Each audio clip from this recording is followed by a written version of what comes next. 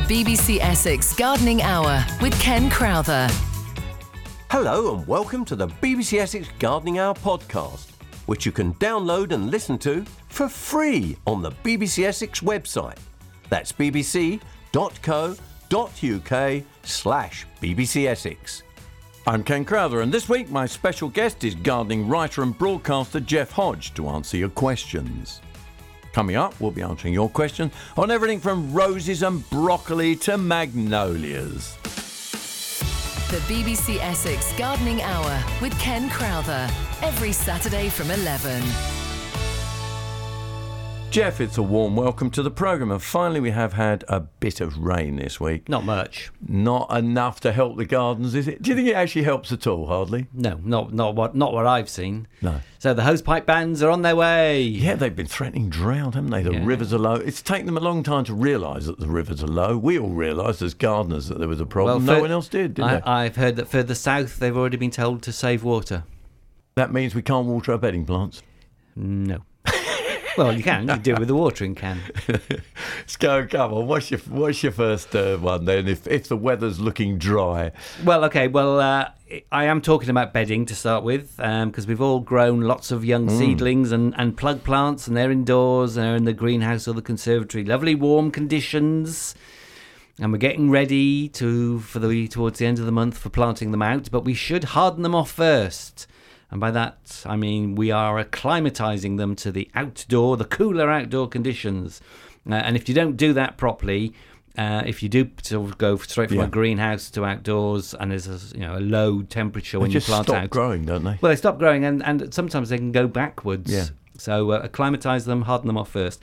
So is that taking them out in the day? Not well, basically what that means, it takes about 7 to 14 days, so an average of sort of 10 days. So you move them from the heated structure to ideally an unheated one outside, so something like a cold frame. But not many people have got those, have they? No, so if you haven't got a cold frame, then you'll need to do it completely with fleece. But basically, during the day, this time of year, you can leave them uncovered, but then you need to cover them up at night.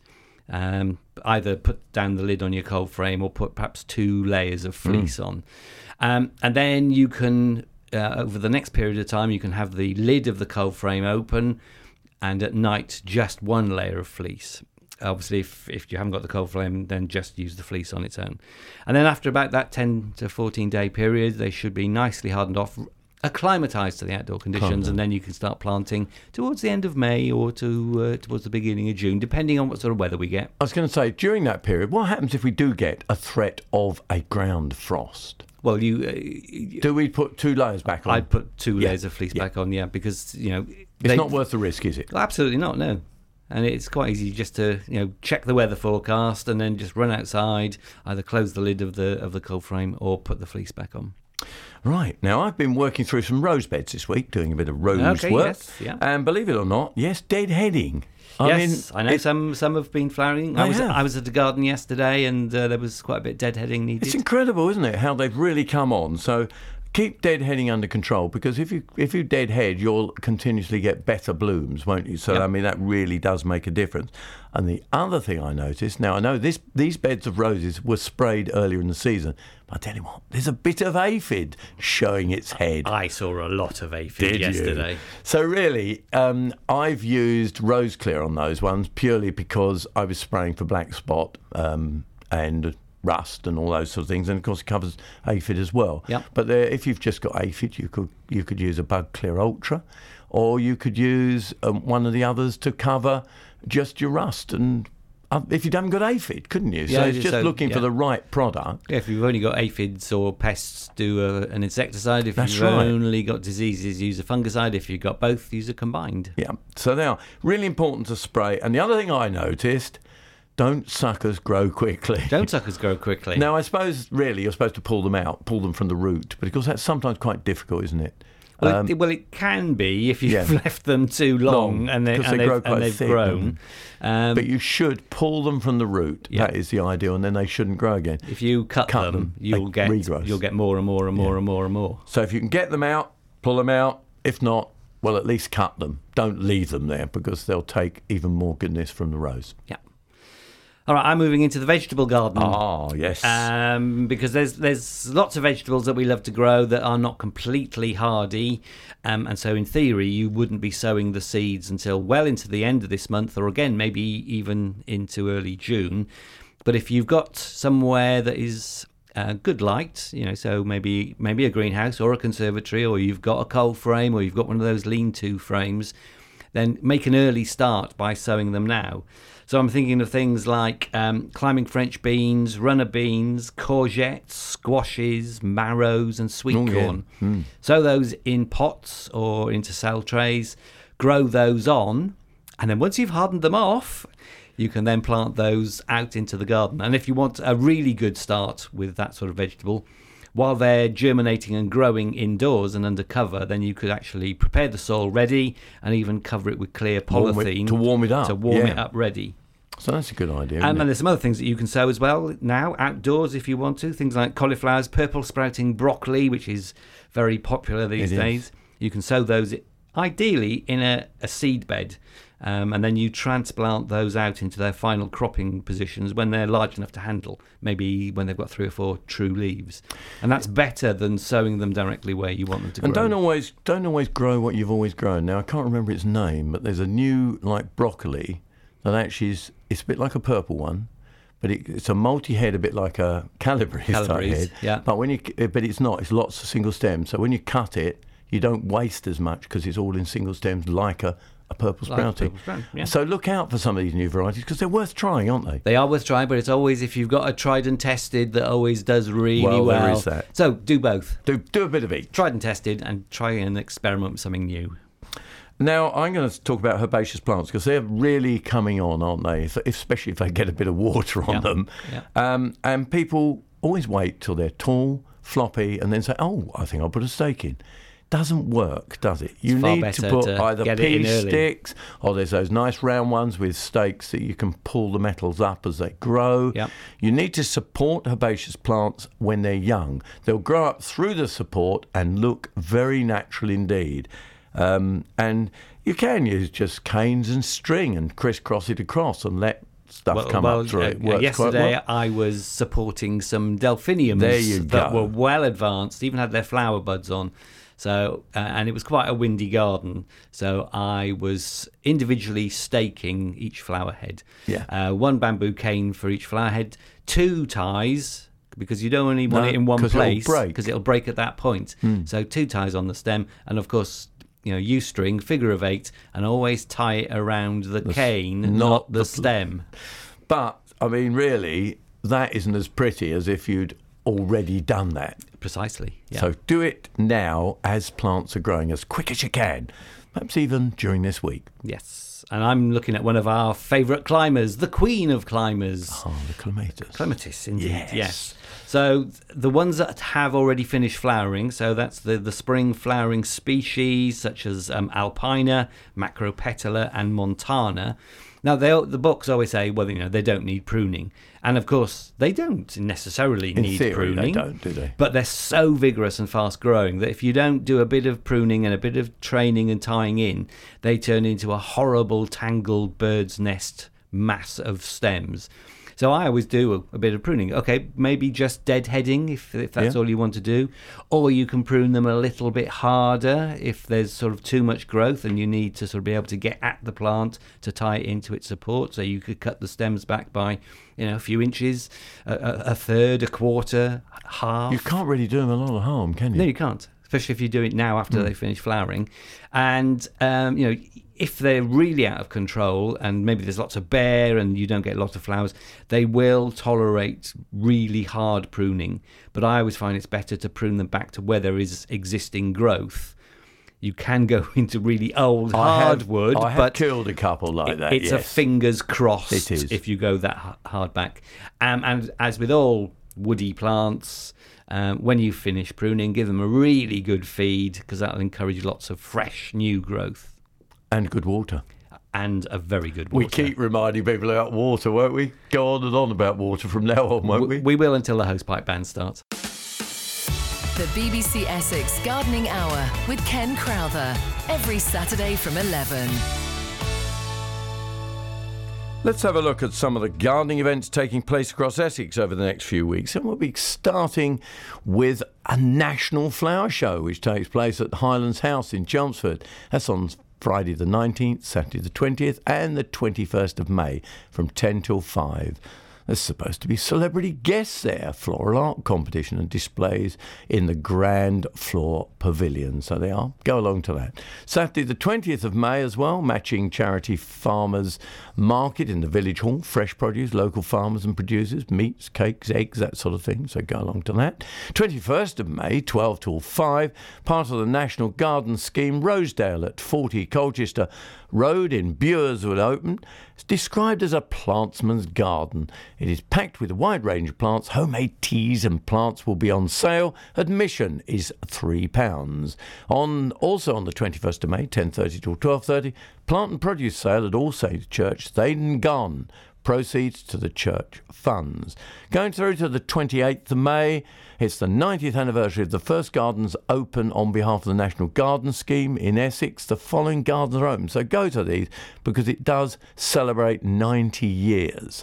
Chippins in Bradfield, 5 Gardens in Langley near Saffron Walden, Parsonage House in Hellions Bumpstead, 3 Pound Gate in Stebbing, which is a new NGS garden, and 4 gardens in Waltham Abbey. So go along and support the NGS because a lot of their money goes towards cancer care. Really important subject. On the 29th, that's Monday the 29th of May, the year, again, just a reminder that, again, with this celebration, there's another one, Gooseberry Hall in Epping Green, which is a new NGS garden, is open. It was an original in 1927 garden as well, Rookwoods in Sybil Headingham. So there's a couple of others to go along to. So now don't forget that you can have your event publicised here on the BBC Essex Gardening Podcast. All you have to do is send it along to me, Ken Crowther, with at least 3 weeks' notice. Yeah, and you're slipping a bit. I'm getting them 2 weeks ahead. I want them 3 weeks ahead. So come on, 3 weeks ahead by email to ken.crowther@bbc.co.uk or drop me a line to BBC Essex, PO Box 765, Chelmsford, CM2 9XB. Coming up next, myself and Jeff will be answering your gardening questions, and we'll be starting with Anne from Dovercourt and her rhododendrons. The BBC Essex Gardening Hour, every Saturday from 11. BBC Essex. Yes, I'd like some help. I've got a rhododendron, a tallish one. It's about 4 to 5 foot tall. I've had it many years, must be over 20 to 30 years. The last couple of years it's been looking rather pathetic, and there's a lot of branches now that have died. But I've got some new shoots coming from the bottom, it seems, from the sides at the bottom. And I wondered if this time of the year would be okay to cut down what I know is dead or to leave it till next year. No, I do it now, Anne. Oh, it's all right to do it now. The time to prune rhododendrons is when the flowers fade. May time. Right. No, well, I've got buds on them at the moment. Oh, well, let the buds enjoy the buds. Yeah. Don't cut the buds off. Enjoy the flowers, and then as soon as they finish flowering, as soon as they start to go over, then you can cut it as hard as you need to. But as you say, good feed as well. Oh, absolutely, yeah. Give them a really good feed. I do. Any shrub that you prune, you should feed after you've pruned it back. Okay. Right, so as soon as they flower, I haven't got to wait till next spring or anything. I can do it as soon as they've tied. No, as soon as you finish flowering, enjoy the flowers, and then off you go. And we are now in Chelmsford. I know we're in Chelmsford, but we're talking to Jean in Chelmsford, aren't we, Jean? Hello. Again. What would you like to talk about today? I'd like to talk about a catalpa which I bought year before last. So it's had this is its second season in my garden. Okay. Last year it was absolutely beautiful with leaves the size of your hand, if not bigger. Yeah. Mm-hmm. And it's about 3 foot tall now. But all it's doing this year, all new shoots are coming out at the very top of all the branches in a little scrunched up, nasty looking group. And below is all bare branches. It looks horrible. Okay. I wondered why that had happened. Well, catalpas can do that. They tend to produce most of their new growth towards the tips of their shoots. And the best way to treat catalpa is to treat it as what we call a pollarded shrub. which basically means that every spring, and it's not, I would normally do it April, but it's not too late to do it now, is that you cut back very hard all the previous year's growth. Oh. And that then causes it to shoot further down on the branches. And How far down would I go? Well, it all depends on its shape. So has it got a central trunk? No, it's a number of branches coming out from the base. Okay. And how high? You said 3 foot? About 3 foot, yes. Yes, well, that's all right. You could just cut them down to about a foot or so, Yes, 18 you could. inches. Yep. Foot Would to I? 8, yes. Oh, I should be too frightened, I They'll think. bleed a little, won't they? You get a bit of, little, but not a lot, yeah. will you? But the any plant like catalpa that is grown mainly for its big leaves, Yes. if you do that pruning every year, you guarantee the big leaves. If you don't prune them, They get years smaller, don't they? the leaves get smaller and smaller year by I year. never knew that. They didn't No. say that in the description. Ah, well, you see, you need to talk to the people at BBC that know. Essex. Okay, Jean? Could I just have a squeeze in about Go the on, wisteria? go for it. Quickly? All the buds, lovely longish buds, all fell to pieces before they came out. Is there anything I've done wrong there, do you think? Do you reckon it's dry, Jen? How old is it, Jean? 6 years. Okay, so something like that. it's Quite established. new, yeah. We didn't have a frost. Are you sure? Yes. How many weeks ago did it do this? 3, 4. That's when we had a frost on I think it was a Wednesday night. What was it? Even if we don't get frost, the temperature dropping, if we've had a warm day, where obviously the temperatures are quite high, and then it drops suddenly overnight, that's enough to do it. It doesn't have to be a frost. And I think also because we've had such dry weather, that won't have helped either. And dry roots and cold/stroke frosts are the two reasons that wisterias drop. Okay, on to Colchester to talk to Phil about his grapevine. Isn't that right, Phil? Yes, morning Ken, morning Jeff. Grapevine, the leaves, or good half, they've got bumps on the outside and then like a grey underneath. I just wonder if Is that gall? can that do anything to the grapevine? There's about a dozen different things that could cause. Could be gall, couldn't it? It could be a gall disease. It could be an attack by one or two species of aphid that cause the leaves to produce these bumps. Yeah. It could be that it has dried out during the time when the leaves were just opening. It could be grey mould or botrytis or even powdery mildew. He's cheering you up, isn't he, Phil? He is, yeah. Now, Maybe Phil, I want to get the saw out and chop it down. No, is it inside or outside, this one? That's outside. Outside. The wall, so facing. I wonder if you can't spray with nothing, or I don't like spraying, but is there anything? Well, there's nothing for Nothing. nothing for disease, and obviously I wouldn't recommend spraying with anything until I knew exactly what it was. And from your description, without seeing it, it's going to be one of those. But I wondered if I just keep cutting them off, will that make it? You'd take the worst offending off, couldn't you? well, you could, but again, it depends what's caused it. Oh, Because what might happen is, if it was an aphid attack, well, that aphid attack may well be over, and so it won't happen on any of the new leaves. If it's one of the other reasons, it could carry on happening on every leaf, and then you'll be pulling every leaf off, and then you'll have a grapevine with no leaves, and therefore it won't grow and won't produce you any grapes. Are the new leaves... Can you send us a picture? I might be able to. Have a go. Yeah. If you can send us a picture that shows the exact symptoms, both you said there's something different on the upper and lower surfaces of the leaves, so if you can send us a picture of both upper and lower surface, that would give us a much better idea of what's going on. Yeah, or if not, shall I just leave it this year and then see what happens next? If I water it well and that in the winter, if it's dry and... Well, it all depends what it is, doesn't it? Yeah. Well, Or send us a couple of leaves in the post and we'll have a look at them next week for you. How about that? Okay, yep. Oh, all right, Thank you very Phil? much. Peaches with Yvonne from Kelvedon. What's up with your peach tree? Well, it's a self-sown one. Yeah. Sort of grew up from a stone that I hadn't noticed, but I think it's about 2 years old now. Lovely. Quite a good size, but it's got leaf curl, and I did pull a lot off, but there seems to be more than ever leaves growing now. and they all seem to be curled up. It is peach leaf curl, I would think, wouldn't it? Could be. Have they got sort of puckering, and some of them are turning red? Yes. Yeah, peach leaf curl. That's peach leaf curl, which is a fungal disease. What can we do for that, Jeff? Nothing. Nothing at all. It's been very bad this year. I answer a lot of email inquiries, and I think this week, I mean, in a normal year, I might get 2 every spring from people saying I bet you've had dozens. I've had at least 15 this week alone. So it's been bad this year. And the real problem is there's nothing we've got on the market to spray. There are no fungicides approved for use on edible plants, so you can't spray it. The only recommendation is that you carefully pull the leaves that are affected off so that it doesn't spread to any of the others. If they've turned white, so they've got the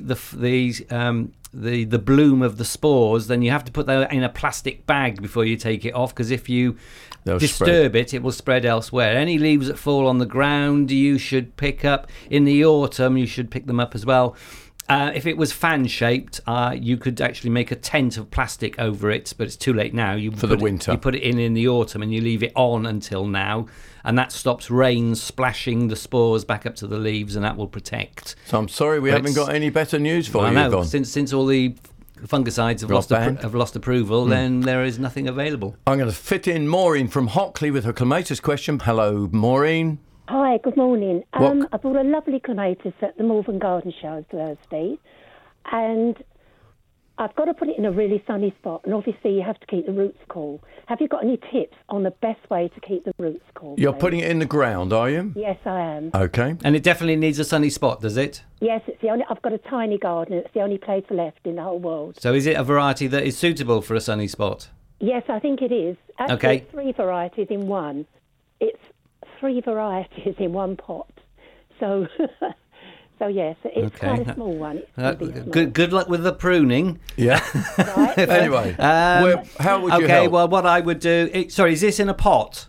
Yes, No. but I'm going to put it in the ground. In the ground. You're going to put it in the ground. Right, well, I mulch it, put a good thick mulch around. If it's in an area where it needs to be quite ornamental, you could mulch with large stones or gravel, or sometimes I've used glass chippings as a mulch, or grow plants in front of it, low-growing plants in front of it. Just keep it cool at the base, isn't it? It is. It's just literally not allowing the sun to get directly onto the base of the plant. Do you plant it any deeper still? Yeah, plant it about 4 to 6 inches deeper than it is in the pot. So you're I'm glad you told me that. So you're burying 4 to 6 inches of stem, as that will help prevent clematis wilt. I won't talk about clematis wilt, because that's something completely different. Plant it, keep it cool, and that's the important thing. Keep it well watered. Keep it very well watered. At least 2 gallons a week while it's establishing. And we had a question about silver balls last week. What, Jeff? On Christmas trees? No. Okay. On the ground, and they're sort of growing in a clump. Yeah. And it was difficult for the gentleman to describe it to us. Yeah. So he sent us it along. It's Jim Shrub, and he's the town crier at Billericay. And you've seen them. You now know what they are. So let's tell Jim and the others who were listening last week. Okay, heary. Yes, doing it for him. Of course. Yes. Well, it's basically the fruiting bodies of a saprophytic fungi. And saprophytic fungi sounds nasty.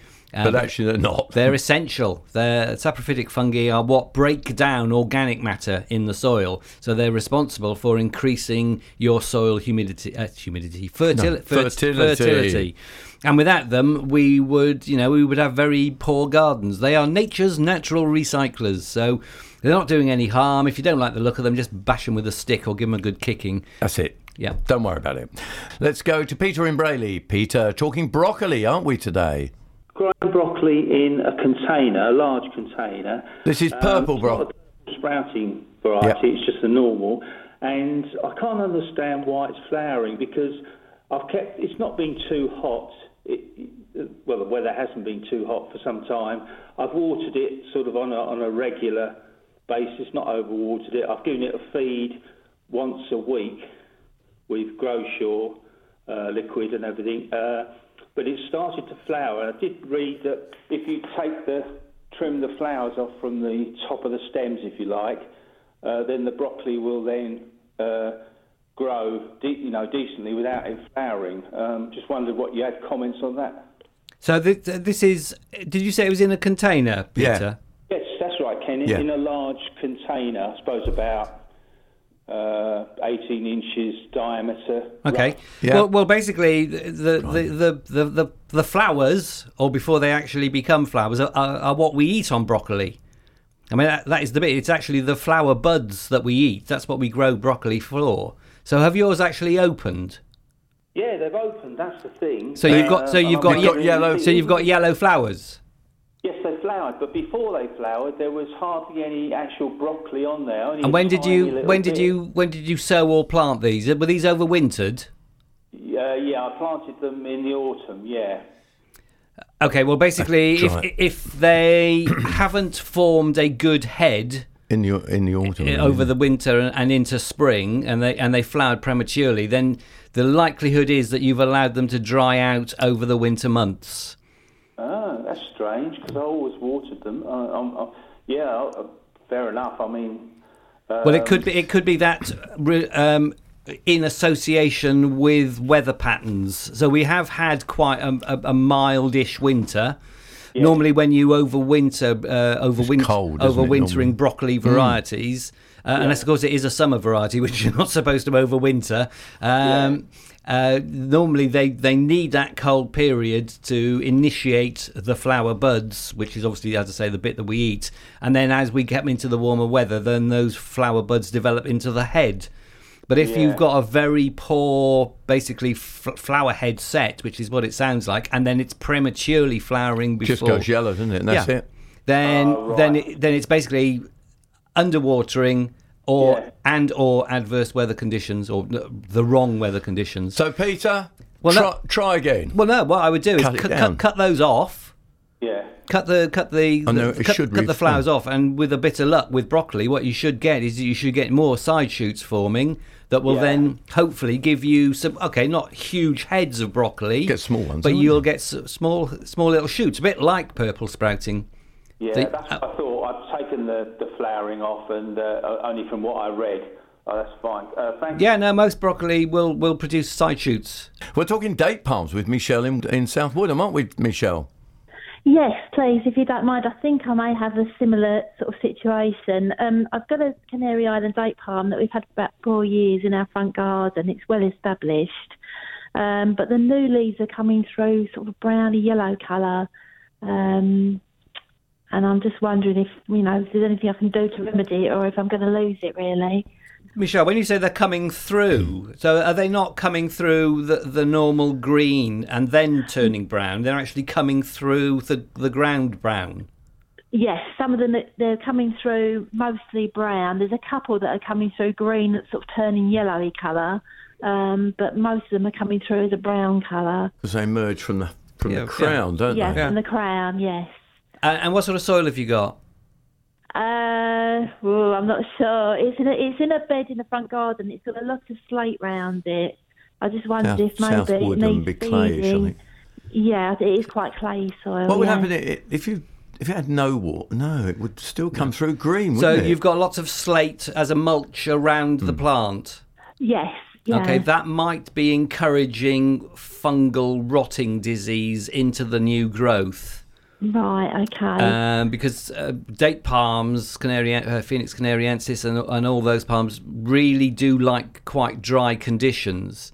Right, might be just holding it too damp at the crown. And it's holding too much moisture around the crown.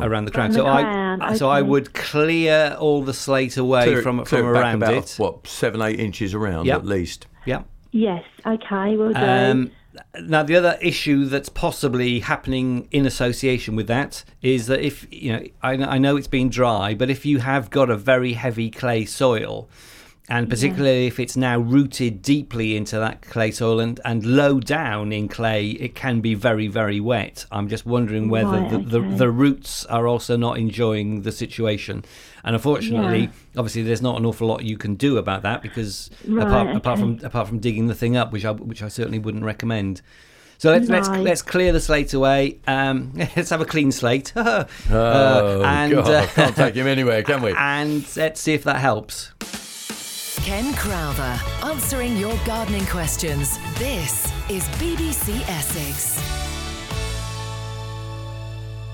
Hello, Margaret. Oh, hello. This is Ken and Jeff. Yep. Yeah, this is a lovely flower I had for over January, February, March, and it's only just gone off.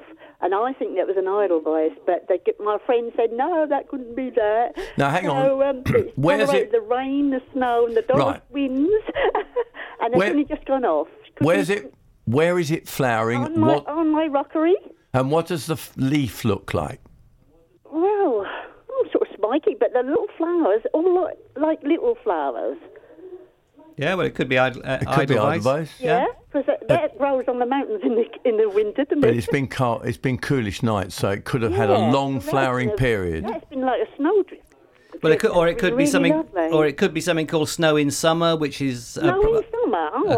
a plant called Cerastium, which has sort of silvery grey leaves. Yeah, could be. There's such a lovely white drift that you didn't look at the leaves. Doesn't sound like Edelweiss. You don't get big drifts of Edelweiss. Well, you can do if it's taken off. If there's a lot of plants there. Yeah. That was absolutely lovely. To have that for 4 months, that was really nice. It's lovely to It's hear. all lovely, all colours now again. Good. But the snowdrift, and the children said, I love your garden, Margaret. I said, yes, but it's only just snow there at the moment. I thought that was snow. Okay then, Margaret. There you go. Thanks for that. Thank you for your call. Bye. That's Margaret in Hatfield Heath, and we go to Vic in Colchester. Vic, Hello. what you got? What you got for us, Vic? I've got a couple of Orlando plants. Right, you've got a couple of oleanders. Yes. What would you like to know? They're not looking very happy lately. The leaves are going yellow and falling off. In containers, these are? They're in containers, yeah. Right. And where have you got them, Vic? Oh, they're in the garden at the moment. Have they always been in? Have they always been in the garden? Do they live outside in the garden? Yes, they will do. But in the winter, I'll put them in the greenhouse. Okay, all right. Right, that's good. Okay, well, if oleanders have their leaves turning yellow, it is... before I go on, is it just some of the lower ones, Vic, or is it all over? All over. Okay. It might be time to give them a bit of a repotting. Ah. It's obviously, basically, their growing conditions aren't right. That's why the leaves are going yellow. Usually they don't like to be watered too much because they like dryish conditions, but when you grow them in a container, it means they need more water than they would do if they were growing in the ground. I think you might find it a lot easier to look after them and give them the right amount of water if you repot them. And at this time of the year, they need a fair bit of water and a fair bit of feed to bring them into flower. Lots of feeding, certainly. Yeah. Does that help you? They're a tropical plant, aren't they? Yes, they are. Yeah. Does that help you, Vic? Okay. Yeah, move them into. Don't overpot them. Move them into the next size pot, or the next size pot but one. But don't move them into huge ones. Right. Email from Samantha in Great Bentley regarding her banana musa. Is it Basjou? Basjou, yes. Basjou. The hardy. The hardy inverted commas variety. She banana. says she's currently in a pot, 3 foot high. When would be the best time to pop it in the garden? End of the month? Okay, well, basically, it is the hardy, Yes. in inverted commas, bamboo, but no banana. What did I say? Bamboo. I said, sorry, banana. It begins with B. Yes, it does. Yes, sorry. It is the almost hardy banana, but it's not reliably 100% hardy. Mine almost died out a couple of winters ago.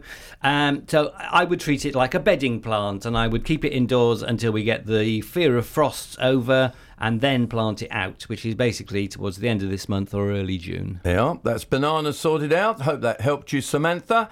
And we go back to the phones. Let's now go to Mary in Little Cansfield. Hello, Mary. Hello. What would you like to talk about today? Well, I've recently bought 2 magnolia trees or bushes, but all it just seems to be is like twigs. There's no leaves. There's nothing on them. I don't know what we're doing wrong. So you've just bought them? Yeah, we've just bought them, and we potted them. So when did you buy them, Mary? We bought them about 6 weeks ago. We actually got them from a newspaper. Okay. I know, and we've just put them in like a peat. You mean compost? Compost, a peat-based compost. Yeah. And they just put them in the pot, and all there is like twigs sticking up it. Should be leaf by now. Nothing. In theory, they should have leaf. But by I now. did have somebody again email me this week about a magnolia they'd bought in the spring, and it had produced no growth whatsoever. So what would you wait? Another. So what I recommended to them to do was start at one stem, at the top of one stem. Yes. And with your thumbnail, very carefully, scratch to lift. Basically, use your thumbnail to lift up a small amount of the bark. Now, Right. it should be deep green underneath. If it's deep green underneath, it basically means even though there's no signs of life, the plant itself is alive. If it is if it is a whitey colour or a brown colour, then that piece of the stem is dead. So go 6 inches lower down and try it again. And if that's dead, go 6 inches further down and try again. If you if you get to the base of the plant and there is no green at all, send them back. Then it is dead, and I would send the plants back and ask for a refund. This person that contacted me this week basically did it at the top of the first stem he tried, and then he emailed me back and said it's actually bright green underneath the top of the stem. And So then you have to just be patient and wait for it to emerge. because basically it is producing roots which it needs to actually grow and live, and it's trying to get itself established. So it's as simple as that. Good morning. I've just looked at my gooseberry bush and all the gooseberries are covered in mould. Is there anything I can do? And that is from Joe. Nope. Nothing. Nope. They're not inedible. No. You could cook them with that. Yeah, couldn't you? I certainly wouldn't eat them. But this is this is American powdery mildew. It is due to the climate conditions and the dry weather that we've had. If it's a bit late now, but watering would have helped. Whenever you get powdery mildew, it's always worse with plants that are under stress because they are dry at the roots. Let's go to Nikki from Clacton, talking rhododendrons. Is that right, Nikki? Yes, that's correct. Morning. Is your rhododendron? Yeah, you've just bought them. Yep. No, I bought this particular one about 2 years ago now from the Right. nursery. Yep. When I first got it, it was like brown at the tips of the leaves. And I asked the lady there, I said, is it like any disease? And she said it was just frost damage. Now, I paid £25 for it, and it's a lovely one. It's tortoiseshell. I don't know if you know it. It's a peach one. Is it in a container or in the ground you've got it? We put it straight in the ground. Okay. And all the new leaves, when they come out, they start going the same brown at the tips. And I've done research on the internet, and it looked like, I think it's called sudden oak death thing. No, that doesn't attack rhododendrons really. Well, I got in touch with, I think it's the plant organisation, and the lady came round and she took some leaves, and she said it wasn't that. No, we've agreed that. Yeah. What would you like to know then, Nikki? Why the new shoots and the leaves are turning brown at the tips, and they just all die back. I've got buds, but all the new shoots just keep going brown. Did you plant it in an ericaceous compost at all? I did, yep. You did everything right. Yep. Yep. And it's still the same. And where have you got it? Where have you got it situated, Nikki? I've dug it up now. I've put it in a pot, and it's basically in full sun. Now, hang on. Let's go back to where it was. Well, there's your problem. Was it in full it was sun? like it when I bought it. No, hang on. Was it in full sun where you planted it? Yes, it was, yeah. Yeah, well, that's the problem. There's your problem. Rhododendrons are woodland plants. Oh, right. So they prefer to be in partial stroke light shade. Right, okay. It's quite possible that when you bought it, the nursery didn't have proper shade conditions. I mean, some nurseries actually put shade netting over their rhododendrons, others don't bother. And it could have easily just got scorched because it was growing in full sun. Yours now, you've permanently grown yours in a sunny position, which it doesn't like. And as a result, the soil will dry out a lot quicker, and they don't like hot, dry soil, so that will have made the problem worse as well. Yeah. So now it's in a container. Move that container to a shady position. Make sure you water it well right throughout the spring and summer, and the new growth, hopefully, shouldn't have that problem. And let's go back to the phones. And where are we? I tell you where we are. We were going to talk to Pat in Canvey Island, weren't we, Pat? Oh, right. Amaryllis, Okay. wasn't it? Christmas, I had an amaryllis. Yeah. Hippiastrum. Hippiastrum. That's a horn. Yeah. Yeah. Right. planted it mid-January. It's already in a pot. Watered it with tepid water without touching the actual bulb. Now, it says to keep in a room 20 to 25 degrees, which I did. I kept it on top of the radiator in front of the window. So what's happened to it? What's the problem with it, Pat? What's the problem? I've got 4-foot leaves. Yep. 3 one side, 4 the other side. Okay. No flower whatsoever. You've no never sight never of had a flower. Never had a flower, no? Never. Right. Does happen sometimes, doesn't it? It does happen sometimes, especially if you buy small bulbs or, dare I say, I'll whisper this not to embarrass you, Pat, cheap bulbs. Because when you buy an amaryllis... You want the biggest, the best. It should already have its flower bud already in it. And this was about... you could see the top of the bulb and the the flower bud exists inside within the bulb. When you buy an amaryllis bulb, if it's a good quality one, the flower bud is in the bulb. You can't see it, but it's already there from the previous year. So we could keep this one going and hope it comes through next year. Just keep it growing, water it, feed it. I think possibly having it on the top of a radiator isn't ideal. May have damaged the flower bud. But basically, either the flower bud wasn't there or it's been damaged since you had it. But it should flower. So would you take it outside during the summer period, Jeff? You can do, yeah. And certainly don't cut the leaves off. Allow them to grow. When they start to go yellow themselves, then you can cut them off, and then you can start it back into growth in the autumn for next year. But is that okay, Pat? It's highly unlikely it's going to flower again now. Okay. No. So I keep it until the leaves go yellow, cut the leaves off. Yep.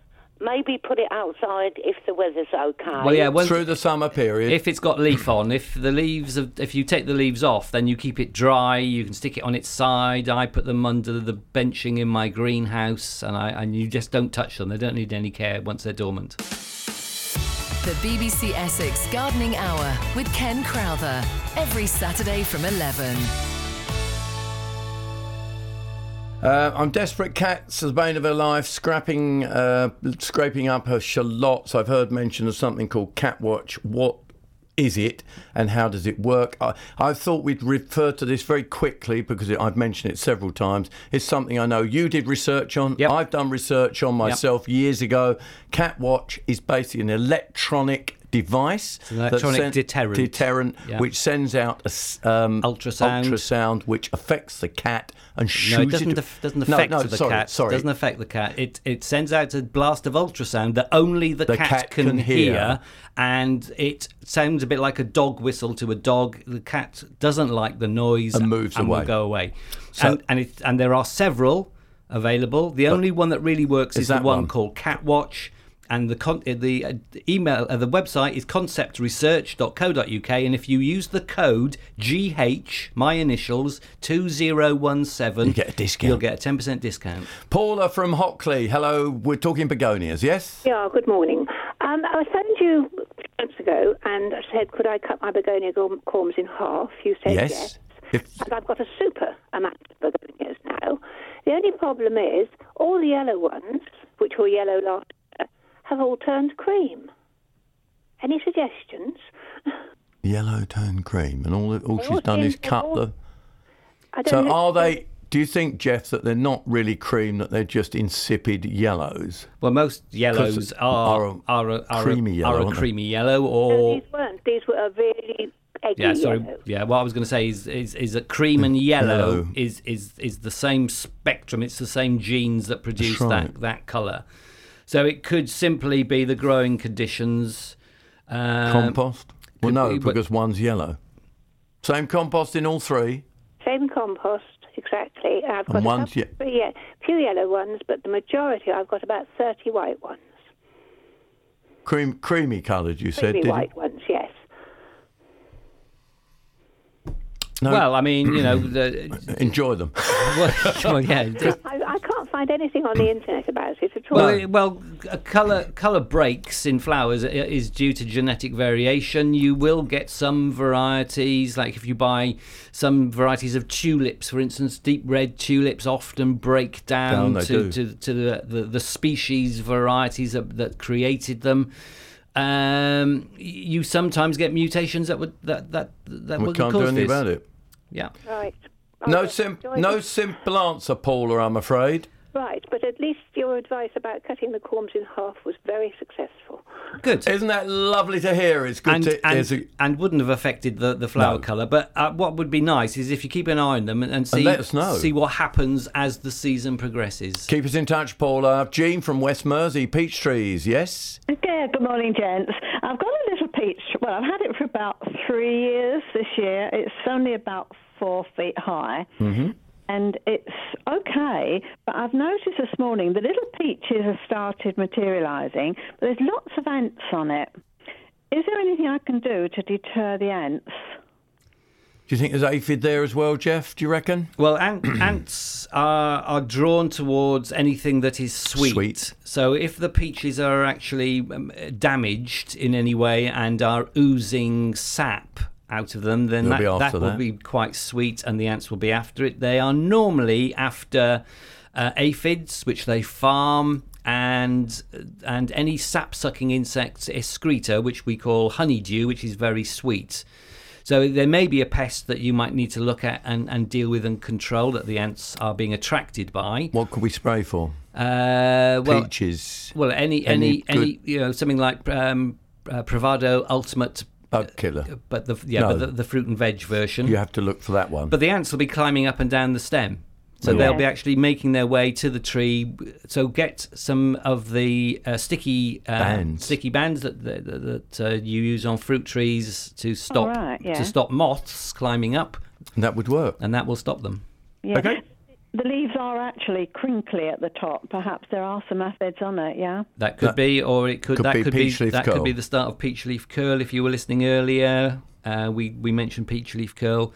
If it is peach leaf curl, then take those leaves off to prevent it spreading to others. And I'll quickly talk to... Who am I quickly going to talk to? Edwin from Benfleet about your Photinia red robin. Edwin, how can we help you? Good morning. It's in my sister-in-law's garden. Each year I look at the red robin, beautifully coloured leaves. Yep. This year it's in blossom, and I've never known it before, and she's never known it before. Can you give a reason, please? Dry winter, I'm putting it down to. Well, I mean, they do flower. It's a flowering shrub. They don't normally flower as prolifically as they have this year. I mean, incredible. One of my neighbours down the road has got one. It flowers every year. There's always some bits and pieces of flower. This year it is absolutely covered, and it'll be due to weather conditions since last summer, which is when the flower buds would have been formed. And that's it. Really? That's the reason, Edwin. So some years you won't get anything at all, just beautiful leaves. Yeah, sometimes you'll get little bits of, you might not even notice them because they're so insignificant. But then some years, like this year, they just go boom and they flower their heads off. Okay. Yeah. Thank you very much, gentlemen. That's okay. That's what we're here for. And we're going straight back to the phones. We are. And we're going to talk to Michael in Chelmsford. Hello, Michael. Hello there. What would you like to talk about? My Laxton apple has got a lot of woolly bear on it. I've got plenty of growth, leaves, but no blossom. And this year, it never had anything for the 4 years we've had it, really. And plenty of growth. But can you help, please? Now, Laxton is a biennial producer generally, isn't it? Generally, yeah. Yep. Right. So it's basically never flowered? That's right. Do you prune it every year? No. Good. We haven't pruned it this year at all. That's better. Well, it's probably, unless you have to prune it, there's no point. Leave them alone. And where's it growing, Michael? It's in a pot by a back door. In full sun? No, half shade. Right, okay. I shove it in the sun. To get good growth out of apples and to get good flowers, you need good light. Okay. So I would not be pruning it because it can also tip bare. So try to not prune it if at all possible. Give it full sun and feed it. Are you feeding it? No. Well, they are. How would you like it if you stuck out in the garden for a year and nobody threw a bag of chips or a bit of steak at you every week? Come on, feed it. What was the woolliness, though? Well, you mentioned woolliness, and that could be woolly aphid. Yes, it is blackcurrant stuff underneath. Yeah, that's woolly aphid. You'll need to clear that away, or it can reduce the vigour, especially if it's not being fed. So you can spray that with any of the insecticides. So I would use something like Bug Clear Ultra would be a good one. best.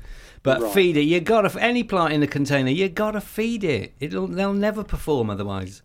Hey, and we go to Angie from Southend. Hello, Angie. Hi, good morning, gentlemen. Question regarding my pear trees. Yes. I have 2 pear trees, and there are tips on the pear tree, the branches. They seem to be falling off. What? The pears are falling off? No, the plant. Yes.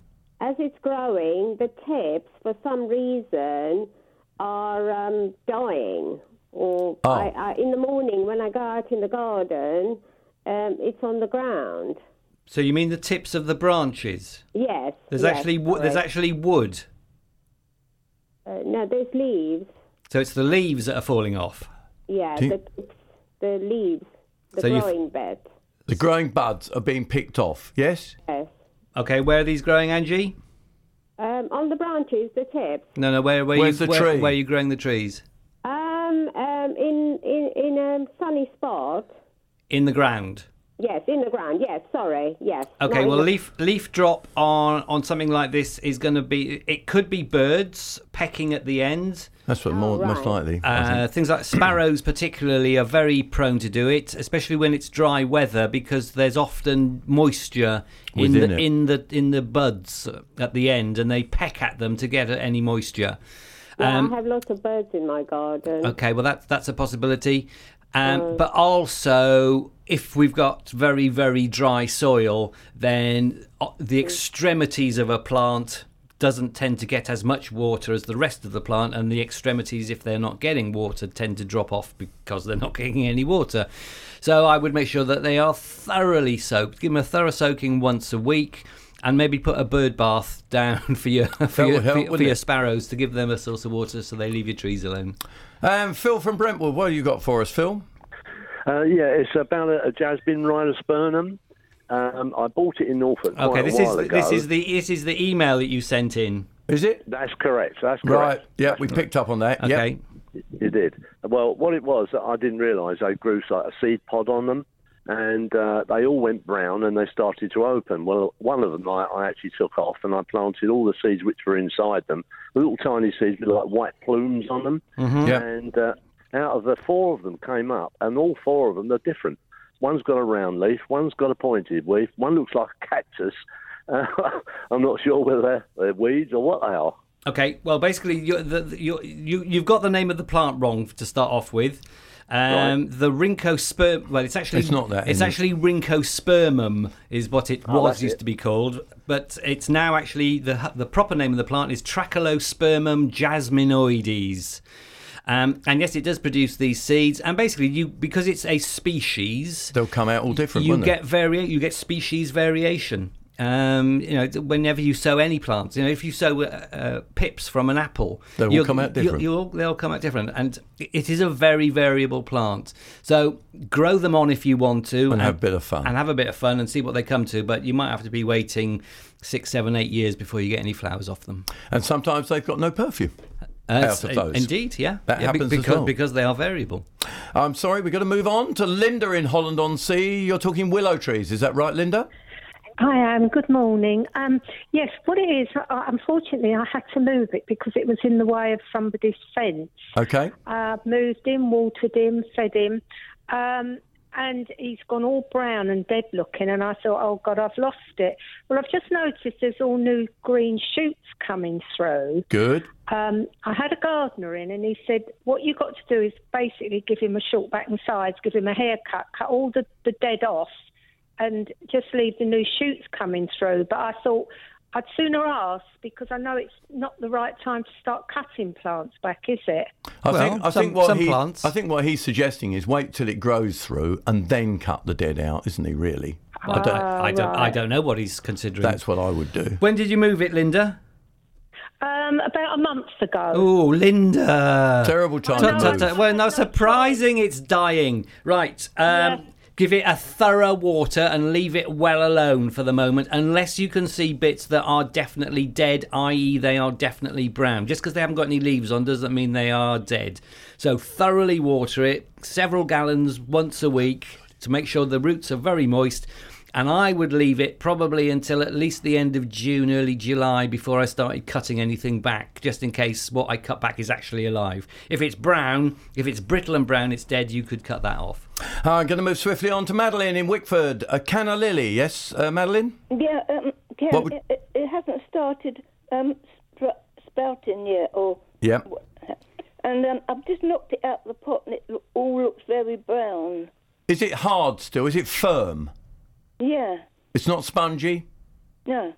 And where have you kept it over winter, Madeline? Well, it's been really wrapped up, but it had to be in the shed. Okay, well, that That'd be should be all right. okay. As long as, I mean, if you keep them too cold, they do come into growth quite late. The best place, if you ever had one, would be a heated greenhouse, and you could bring them into growth in March or April, and then you get good growth. If the tuber itself is still firm and hard, then I would take all the old compost off and repot it. Not big pot, not too big a pot, probably as big as will just accommodate the tuber, with lots of fresh compost, and have another go. Okay. You should also be able to see some buds on it if it's gonna grow. Yeah, definitely. It should grow, shouldn't it? They do come late sometimes, don't they? They do, Cannas? but Yeah. if it's got badly damaged over the winter, it might not. Eva from Basildon, you've got a palm. You're saying it's coming through yellow leaves. Yes, that's right, Ken. It's not mine, it's my son, and he's been trying to find out what to do about it. It's fully grown. He bought it last year from a palm centre, and it's doing really great. It looks beautiful, but it's got all new green coming through the centre, but all the top leaves are going yellow, and he's wondering, has it got a disease? Where is? Do you know what palm it is? Yes, here we go. Trachycarpus fortunei. So he's got that planted outside in the garden. He has. Yes. Okay, when you get yellow leaves on a Trachycarpus, it's either that it is, here we go. Yeah. It's either that it is has in a very windy position, so the leaves. It is. There you are then. Right. In which case he needs to thoroughly water it, because it will the wind will suck all the water out of the new growth, and if that's not replaced by water by the roots, then it will start to yellow and dry out. So thorough watering, even put a liquid feed in the water to boost it up. Now, Carol, we're going to go to Carol now. You sent us an email. We picked up on that leaf as well. Carol, you wanted to know what it was, didn't you? Yes, please. Okay, this is the email Yes, leaf. Carol, Okay, Carol email leaf. It is a plant called Cercis siliquastrum, or the Judas tree, which is gorgeous. Is it flowering at the moment? Oh, it's beautiful. Purple flowers all the way up the stems. Well, yes, they're more sort of like an aubergine colour. Yeah. That's a good description. Okay. Cercis siliquastrum. How are we spelling that? Okay, the first word Cercis, which is Cercis. Yeah. And the second name is Siliquastrum, which is SILI. Yeah. QUASTRUM. The Judas. Okay. The Judas tree. You'll find it under Judas tree. Okay, lovely. All right, Carol? Thank you very much. That's sorted Carol out. Good morning. I'm going to get through some of these texts as well. Good morning, lads. Large jade plant that leaves are turning red. Do you know why? That is usually due to weather condition. Sorry, not weather, because it's indoors probably. But it's temperature. Temperature control. Usually nothing to worry about. Give it a good feed.